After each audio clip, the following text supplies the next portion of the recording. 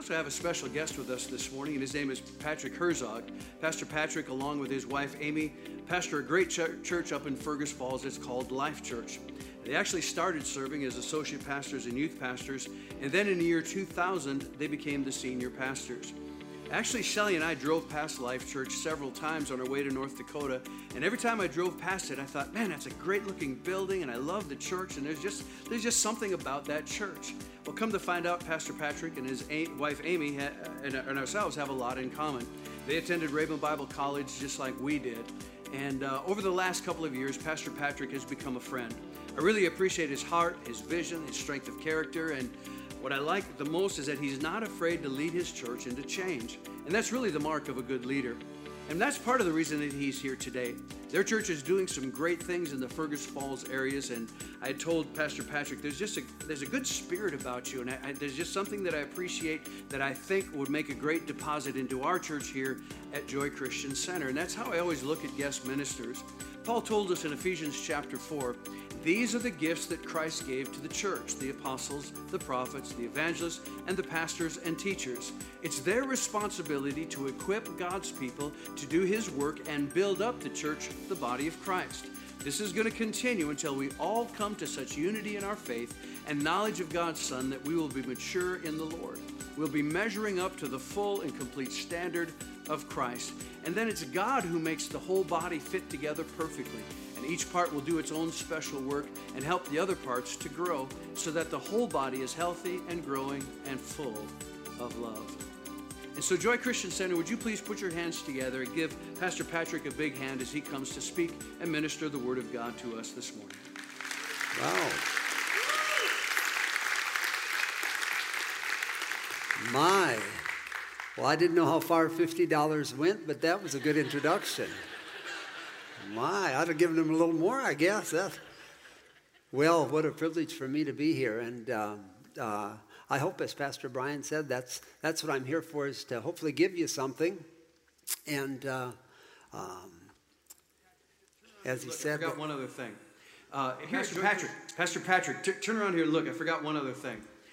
Here at Joy Christian Center, we have something special that we do every year that we call Joy to the World. And it's a yearly giving initiative to help us in our generosity. And really, it's our heart to be a blessing to churches and to pastors. And I know that your church is starting another campus in Fargo, North Dakota. And we as a church want to make a deposit into your church and really into what you're doing in Fargo. And in past conversations, you said it would be about a $250,000 investment to get that church up and running and off the ground. And so we want to be involved. We want to kind of buy in for 10% of what it is that you're going to be doing. And so we have a check for you from our heart to your heart for $25,000 to help. So go win that place for Christ. God bless you.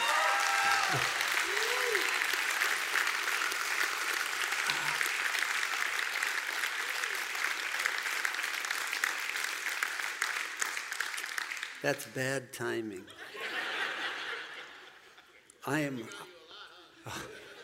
Wow. You know, Minnesota, the dollar stretches here. It's a good German community, and wow.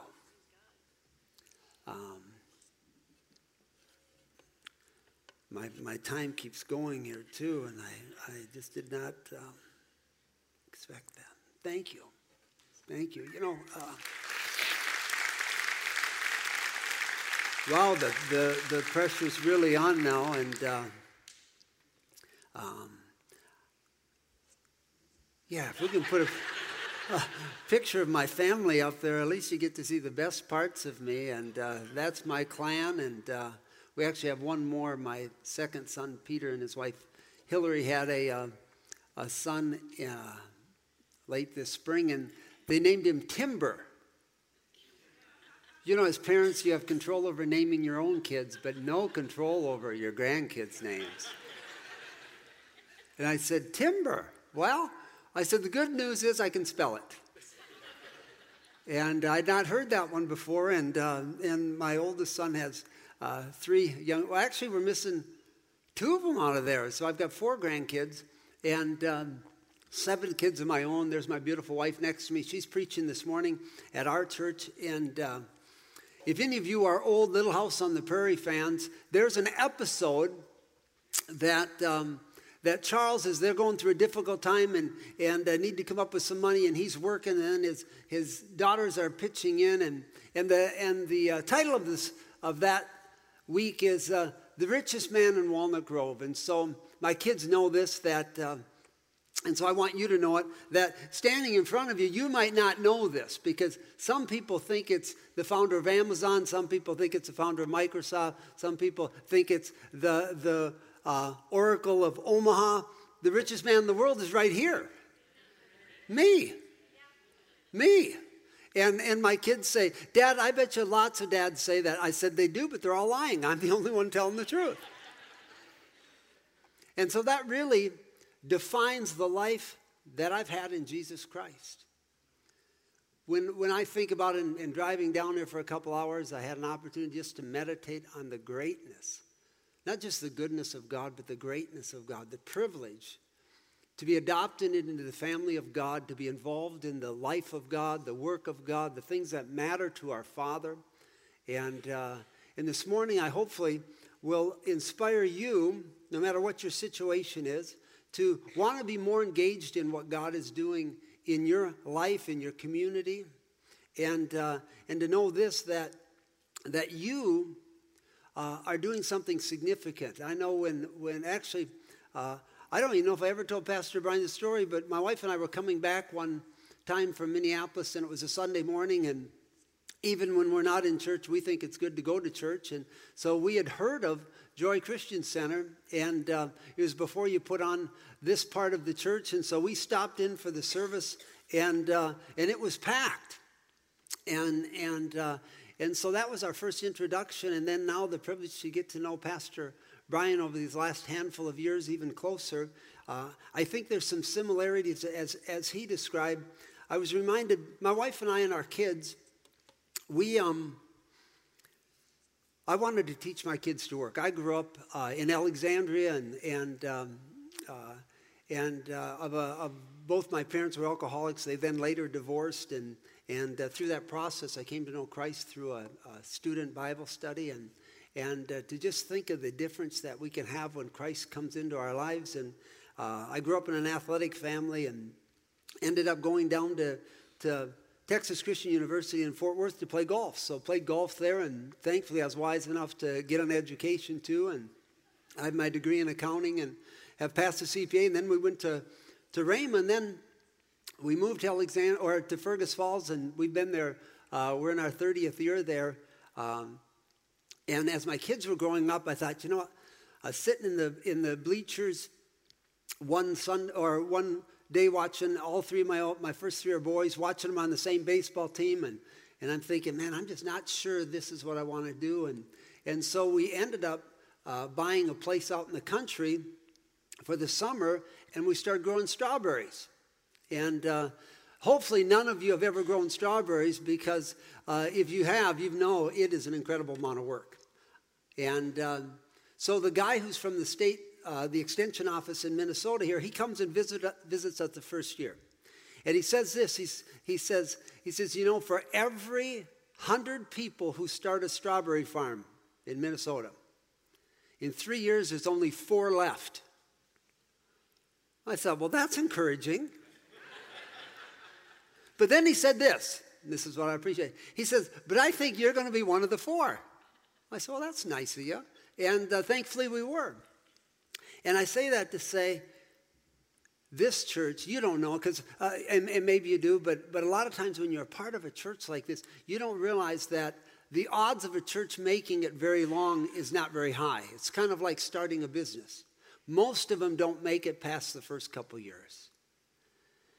And so this church is now, if I understand, in its 27th year. And that's a miracle. You don't know. It's a miracle, because if we could quantify, somehow find out how many churches have been started within 15 miles of here the last 27 years, and they don't exist anymore because it's hard. It's difficult. But when God honors you and blesses you, you have a responsibility. We celebrated a couple weeks ago our 40th year as a church. And to me, it's an incredibly sobering thing, because God must have a plan if we're still moving forward, and so we have to find out what that plan is. I was reminded, I went to TCU, and outside of the business building there's a statue of a gentleman named Charles Tandy. Now that probably doesn't mean anything to you, but he was one of the most successful businessmen back in the 70s and early 80s. He had a company called Tandy, which then bought a small company called Radio Shack. And then he developed Radio Shack, and he was the one who kind of was the impetus to get him into a number of different things. And by 1998, Radio Shack was the largest seller of telecommunication products in the world. And at that time, they were selling 5 computers for every one that Apple was selling. By 2005, it was the most profitable year it ever had. By 2015, it disappeared. And that's not an uncommon story. We see, we think about a community like this, growing up in Alexandria, of course, St. Cloud, Herberger's disappearing. Kind of a sad thing, isn't it? But times change. Things change. We have a responsibility to move forward in the things that God has for us. We know lots of things that used to be and are no longer anymore. And we want to find out, why is that the case? And then what can we do in our personal lives? Because now, being a pastor at the same church for 30 years, I see lots of people who start well. Some go for even 5 years and 10 years, and some for 15. And then all of a sudden, something happens. They drift. And I'm sure all of us could tell the story of people who used to sit next to us, used to be around us. Maybe we're one of those people. Maybe you're one today, and if you are, I want to just welcome you. Maybe this is your first time here in this church, or maybe in a church in a long time. God's stirring in your heart to get back into relationship with him. But you know what it's like then to have drifted some. So this morning I want to share from a quick story from 2 Chronicles 14, and then start applying some things to maybe practical parts of our life. It's the story of King Asa. And so in chapter 14, verse 2, it says this: Asa did what was good and right in the eyes of the Lord his God. Verse 7, let us build up these towns, he said to Judah, put walls around them with towers, gates, and bars. The land is still ours, because we have sought the Lord our God. We sought him, and he has given us rest on every side. So they built and prospered. Then Asa called to the Lord his God and said, Lord, there's no one like you to help the powerless against the mighty. In other words, there's an army that's attacking him. Help us, Lord our God, for we rely on you, and in your name we have come against this vast army. Lord, you are our God. Do not let mere mortals prevail against you. And really, I don't know the beginning of this church, but a church that is like this today, it had a beginning, and there's a battle in the beginning. And in that battle, we need God to come in and change and come in and do something. I mean, I know I have a good idea what all of this costs. That means a lot of you in this room, and others maybe who will be in the next service, you've contributed to make this possible. God gathers a group of people together that without his power, we have nothing. Then it goes on in chapter 15. He went out to meet Asa and said to him, listen to me, Asa, and all Judah and Benjamin. The Lord is with you when you are with him. If you seek him, he'll be found by you. But if you forsake him, he will forsake you. Verse 8, when Asa heard these words and the prophecy of Azariah, the son of Oded the prophet, he took courage. He removed the detestable idols from the whole land of Judah and Benjamin, from the towns he had captured in the hills of Ephraim. He repaired the altar of the Lord that was in front of the portico of the Lord's temple. They took an oath to the Lord with a loud acclamation, with shouting, with trumpets and horns. All Judah rejoiced about the oath because they had sworn it wholeheartedly. They sought God eagerly, and he was found by them. So the Lord gave them rest on every side. It'd be something if we could quantify all of you in this room, all of the staff members, all the prayer, all the investment to get us to this moment in Joy Christian Center's life. I added this verse just because I think it's such an interesting verse, verse 16. King Asa also deposed his grandmother. make her from her position as queen mother because she had made a repulsive image for the worship of Ashereth. Asa cut it down, broke it up, and burned it in the Kidron Valley. To get a church to this place, you've had to make difficult decisions at times. I don't know if you've had to depose your grandma before. Hopefully not. But I'm sure there's been difficult decisions to move people around, move people out of positions. Every church is really similar. You know why? Because they have people. We have God. And we have the devil. So we're so much more similar. So we experience the same things. And I think of the difficult times just in our ministry where you had some person who just, for whatever reason, was starting to go the wrong direction, influence the wrong direction, and those difficult conversations. As I'm sure it was for King Asa. So in the span of these 3 chapters, it's about 35, 36 years. And Asa had a great beginning. He led the people, and the people responded, and they sacrificed, and they surrendered, and they pursued the holiness and the separation that God had. Then verse 16. In the 36th year of Asa's reign, Baasha, king of Israel, went up against Judah and fortified Ramah to prevent anyone from leaving or entering the territory of Asa, king of Judah. Asa then took the silver and gold of the treasures of the Lord's temple and of his own palace and sent it to Ben-Hadad, king of Aram, who was ruling in Damascus. Sometimes, when we go so far in our relationship with God, and for you as a church, you go so far, it's easy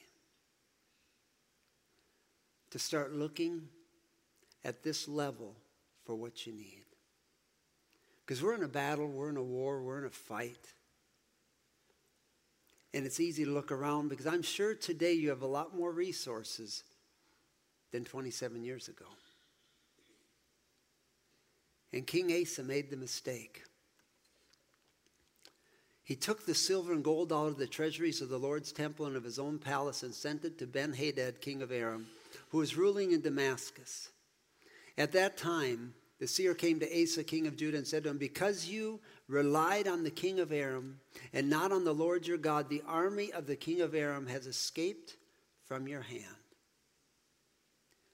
That's the challenge we will all face every day. That's a challenge every church will face. Who will we rely on? Will we rely on, and this is a beautiful facility, you are so blessed here. Will you rely on the lights and the fog and the sound and the beautiful voices and the instruments? Is that what we rely on, or is our heart completely dependent on God himself? Because your future is not in this building. And your future is not in the music, it's not in the style, it's not in the lights, it's not in the fog, it's not in any of that. Your future, my future, our future is in pursuing Jesus Christ above everything else. To have a heart relying on him because he is the one who holds this church. Now this church will exist in its future. This building isn't going anywhere.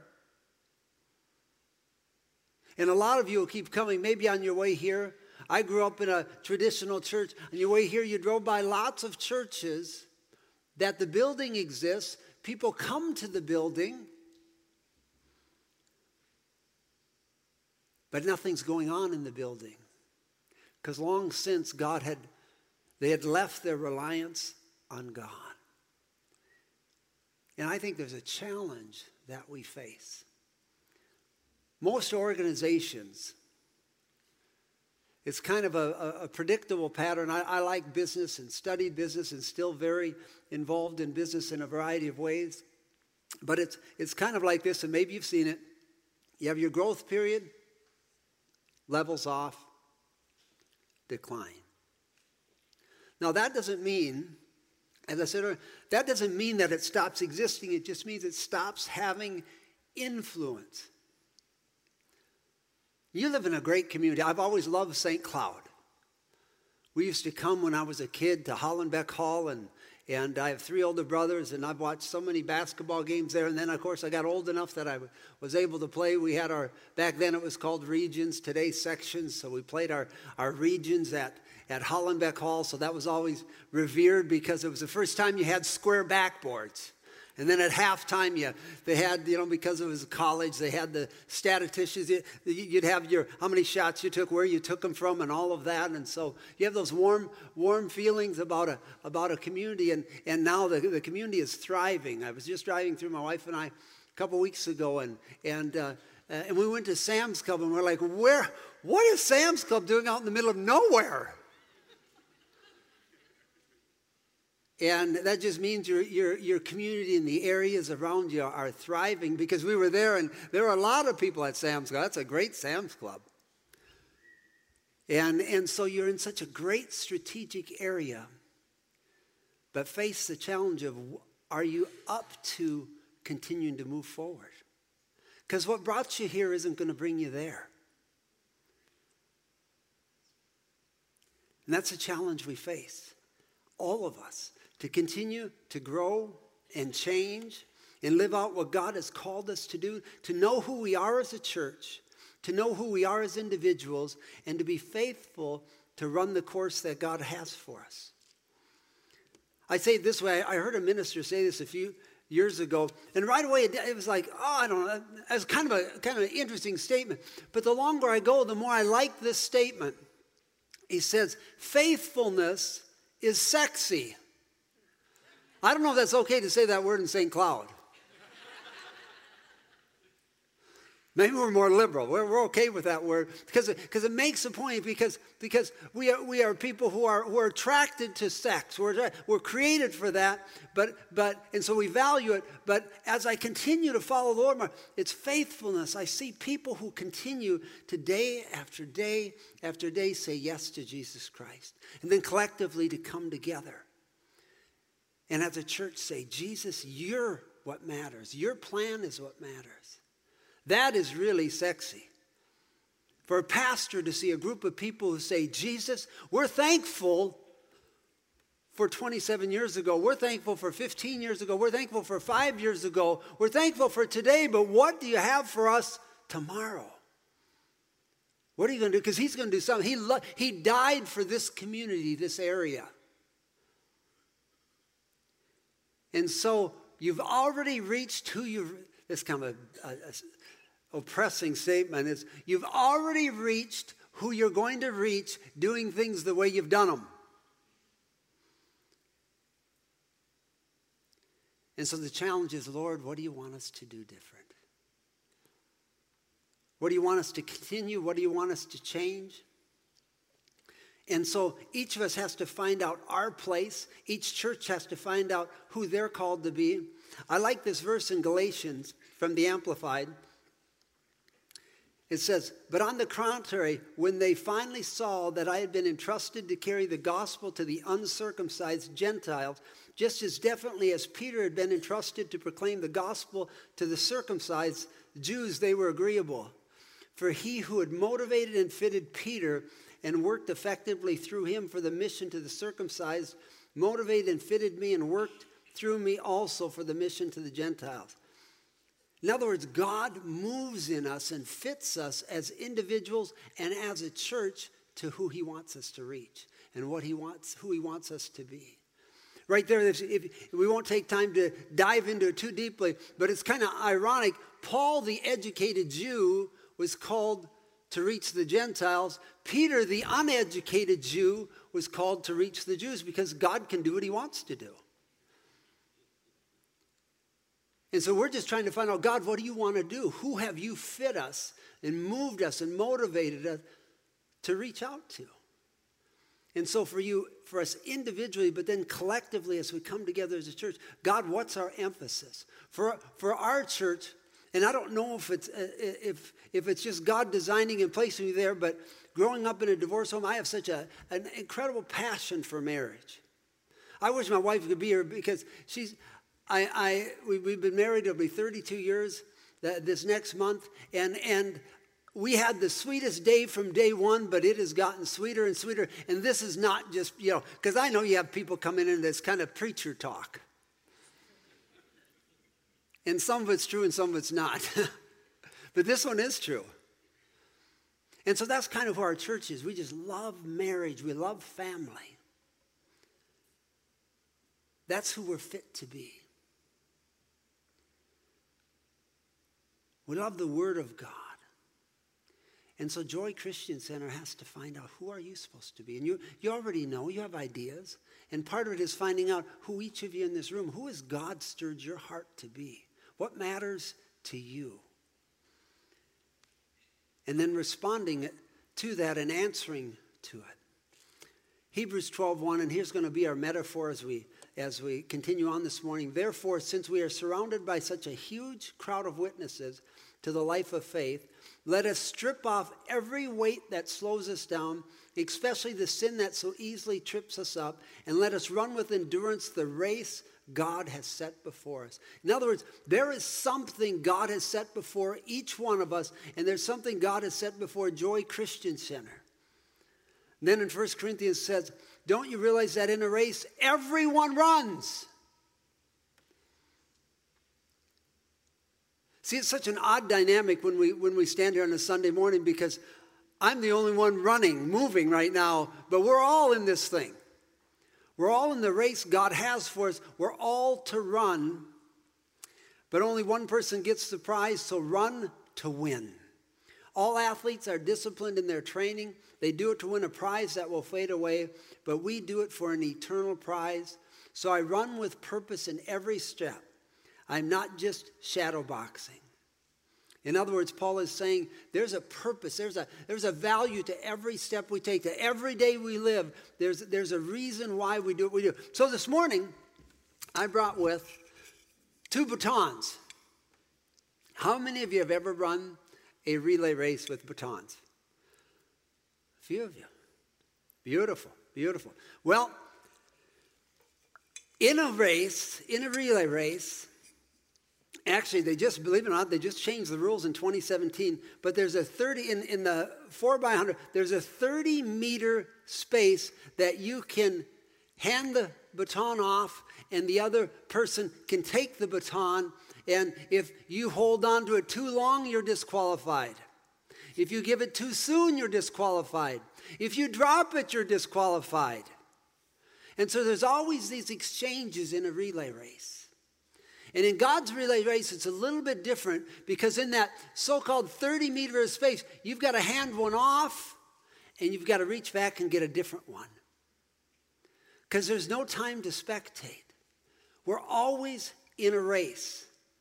There's always a transferring of batons. Now, you might hold the baton for a period of time, but to always be willing to pass it on. And here's the challenge we face individually, especially as a church.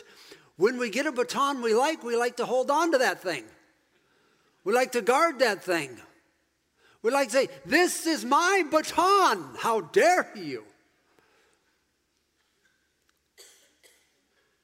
I think of my own life, and I'm 56, and so I don't know how much longer I'm going to be the person on the platform, but I know this, that baton, as long as it's in my hand, I am running. But I'm ready whenever the Lord wants to pass it off, because here's what I know. He's got another one. It's just a different one. It's just a different one. So that means until Jesus returns or we go to meet him, we're all to be running. We're all in a race. No spectating in the kingdom of God. There's a race that we run. And so some thoughts this morning. In the relay race, we need others. We need others to hand our baton to and others to receive a baton from. That's what's called the body of Christ. We're in relationship with each other, and it's for the rest of our life. And we have something. Each one of you should be able to. I mean, this would be, if you're walking in what God has for you, you should be able to say, this is my baton. This is what God has for me right now. I'm involved in this area. I'm reaching out to this group of people. I'm serving in this way. I have something in my hand. If you've ever watched a relay race, it would look silly if they're running, but there's no baton. Well, they'd be disqualified. There's something everybody is to have in their hand in the race that God has for us. And again, we're always to be ready to pass, and we're always to be ready to receive another one. Now, an interesting thing, when I was reading about how to do it well, it's really important. If you do it really well, you never take your eyes off of where you're going. You're just by faith reaching back saying, there's one coming. Someone's going to hand me one, and then you get it. And so when you have the baton, you can see it, and you're passing it on, looking ahead, passing it on, and then you're having a hand behind. So there's always an element of faith in the race that we run, but it's so important that you hand off. Because if you've been involved in following the Lord for any length of time, you've had a number of batons in your life. I've done all kinds of things. I've been a nursery baton. I've been a 5th grade Sunday school baton. I've worked with teenagers. In fact, I still do discipleship with teenagers. I was a full-time youth minister for 27 years. Passed the baton on after 27 years. Been a senior pastor now for 18 years. Been a husband, father, all kinds of batons in the kingdom of God. And you pass some, you grab some. Any of you are, is that grandparent baton a nice one or what? I think the only complication, I still got the parenting baton. And I don't know if that's the will of God or not, but we had kids late, and I had a lot of them. So, man, we're in the throngs of parenting. I've got an 11-year-old, but then I've got that nice 4 grandchildren baton. It's like, wow, I think I'm going to really like that one. And we all have something from the Lord that he's called us to. And we're all running, we're all working towards it. And to run that part and to run the race that God has called each of us to run. To not look back. Because every one of us has a part of our race that if we could run it again, we'd run it differently. Wouldn't we? We've learned. We've figured something out. We're like, oh, wow, if I could do that over again, I'd do it differently. But you know what? You can't. We can only move it. Wouldn't it be interesting if you're watching a relay race and all of a sudden one of the participants stops, turns around, goes back and says, I'm going to work on that step again. You'd be like, they're crazy. Well, they'd be disqualified. See, we can't go back. We can say, Lord, forgive me. Lord, I wish I would have known then what I know now. But I can run ahead wiser, smarter, more effectively because of what I've learned. So we don't look back. We don't look around. We don't look and say, wow, what did they do? Again, if you've ever watched a relay race, they are like zooming straight ahead, because if you look around, you get distracted and you're like, oh man, I'm there, and you're comparing. And that's always unproductive. And then, of course, if you look down, it's interesting. I go out hunting west with one of my sons who loves to hunt, and he's in his early 20s. And so in your early 20s, you are like immortal.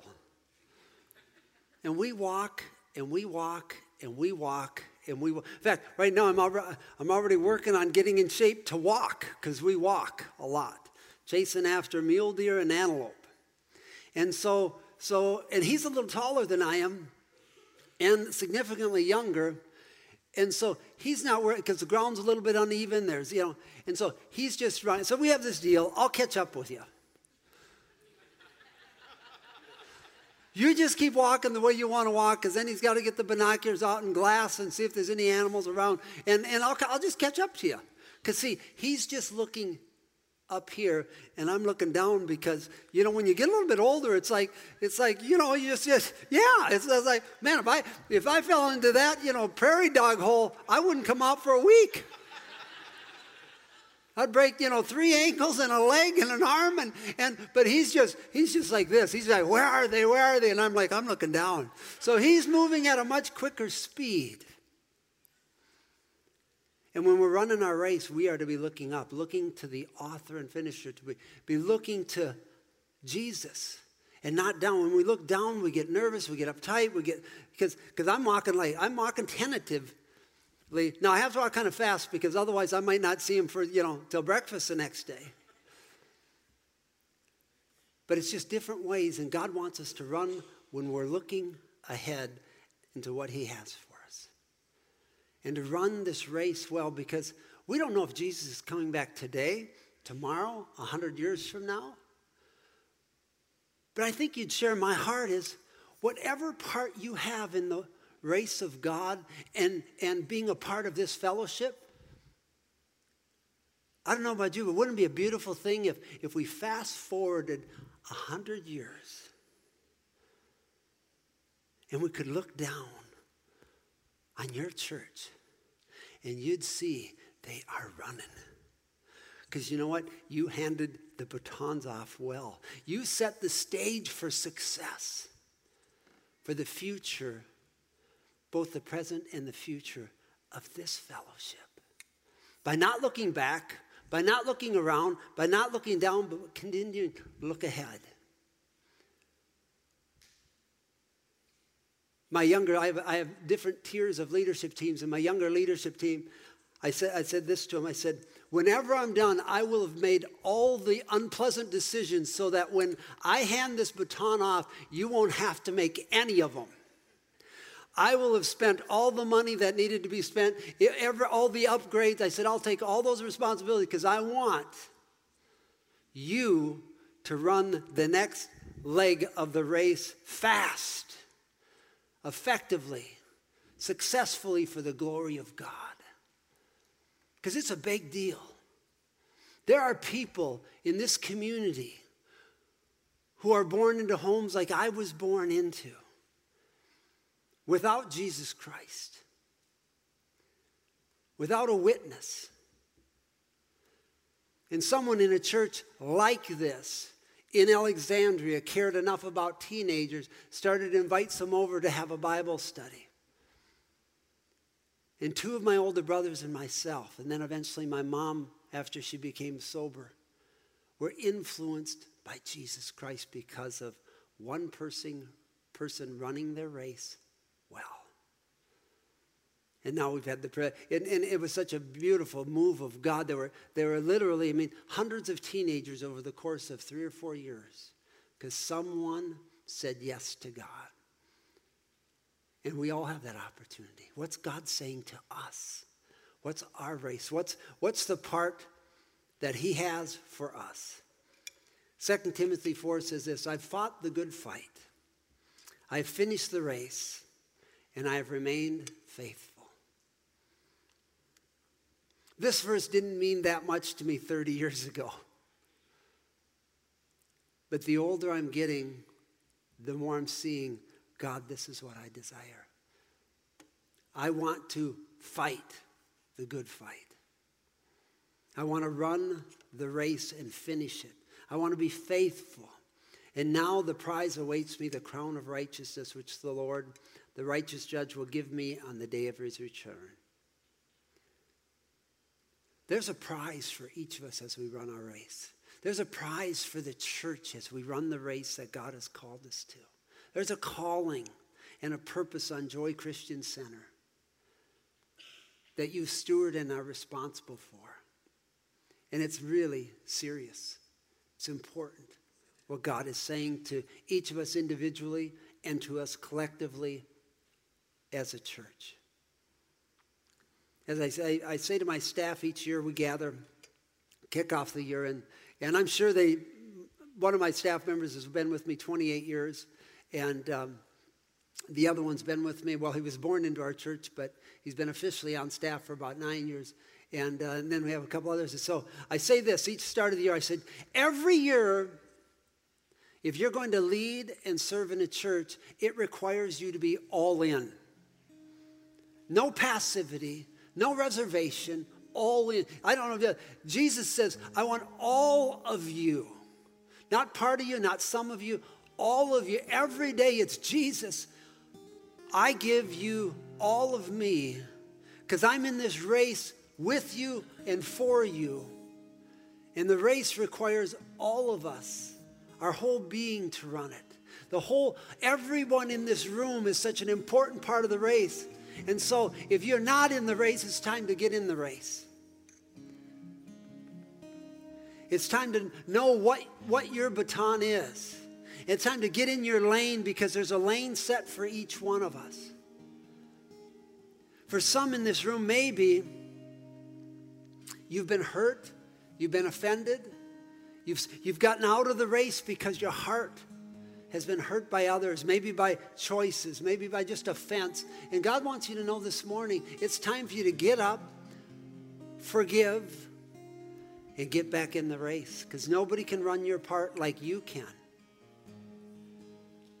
So the ideal, if Jesus is looking down on this church today, and the ideal is everyone in this room with the baton running their part of the race, and we're going to see this community transformed more than it has been. We're thankful for what God has done, but we're looking forward to what God is going to do as everybody is mobilized for the race. And so I want to encourage you this morning. Maybe you've never been in the race. Maybe you've never said yes to Jesus Christ. Good news is there's room in the race for you. Most of us in this room can identify the day we got in the race. We said, Jesus, I recognize I'm separate from you and I need you in my life. Forgive my sins and come in and transform me. And at that moment, he says, yes, I will. And he brings us into his family. He puts us in our lane and he says, now run the race that I've called you to run. Maybe some of you in this room, you've had a baton and you've liked it, and you've run well with that baton, faithfully, but it's time to pass it on. It's time to pass it on so someone else can run the next leg of that race. But here's the good news. God isn't done. As you're passing, you're reaching. What's the next thing? Sometimes we hold on because we're afraid, God, if I give that up, if I surrender that, what am I going to do? Don't worry, that's where faith comes in. You release that and you receive this. You release and you receive. As individuals and as a church, that's one of the hardest things for us as a group of people to do because we've so loved what God has done. But if we don't release it at the right time, we'll miss out on what God wants to do in the future of Joy Christian Center. And so I don't know what that means to you individually, and I don't know what it means to you as a church. Believe it or not, Brian was like zero help. Pastor Brian was. He's like, I just want you to come, boom, put down the date. Wonderful. Anything you want me to share? No, whatever you want. Well, thank you. Thanks for that direction. But I want to encourage you, if you would, to just think about your own life now. Are you faithfully in the race? Do you know what your baton is? Have you allowed hurt to get in, and offense to get in, or sin to get in, to sidetrack you? Today's the day to come out of it. And again, if you've never been in the race, today's the day to get in the race. But also, too, don't wait for someone to grab your baton. Offer it faithfully. Surrender it to the Lord and then release it to whoever the Lord would want you to give it to. But then reach back and receive. So if you would, I want to pray this morning and then turn it over to Pastor Tim. Father, We thank you for this place. We thank you that, Lord, when you're in the midst of a miracle, you don't always know it, but Lord, it's a miracle to have a church thriving after 27 years. But amidst that miracle is an opportunity to thrive for 27 more years and beyond by faithfully running the race. By every part of this body getting in the race, getting in the right lane, passing the right baton on, and receiving the next baton, Lord. Father, we thank you. Lord, your plans for this fellowship, Lord God. Pray for Pastor Brian, Lord God. Just give him a time of refreshing. And Lord, refocus. You've placed him as the head, Lord, that he would be ready to run as he's never run before, to lead, to be willing to whatever the passing and the receiving of baton would be for his life and ministry, Lord. And Lord, for these beautiful people, Lord, we thank you. God, we thank you for your faithfulness in our lives. We are in the midst of a room filled with rich people because of Jesus. We thank you for it in Jesus' precious name. Amen.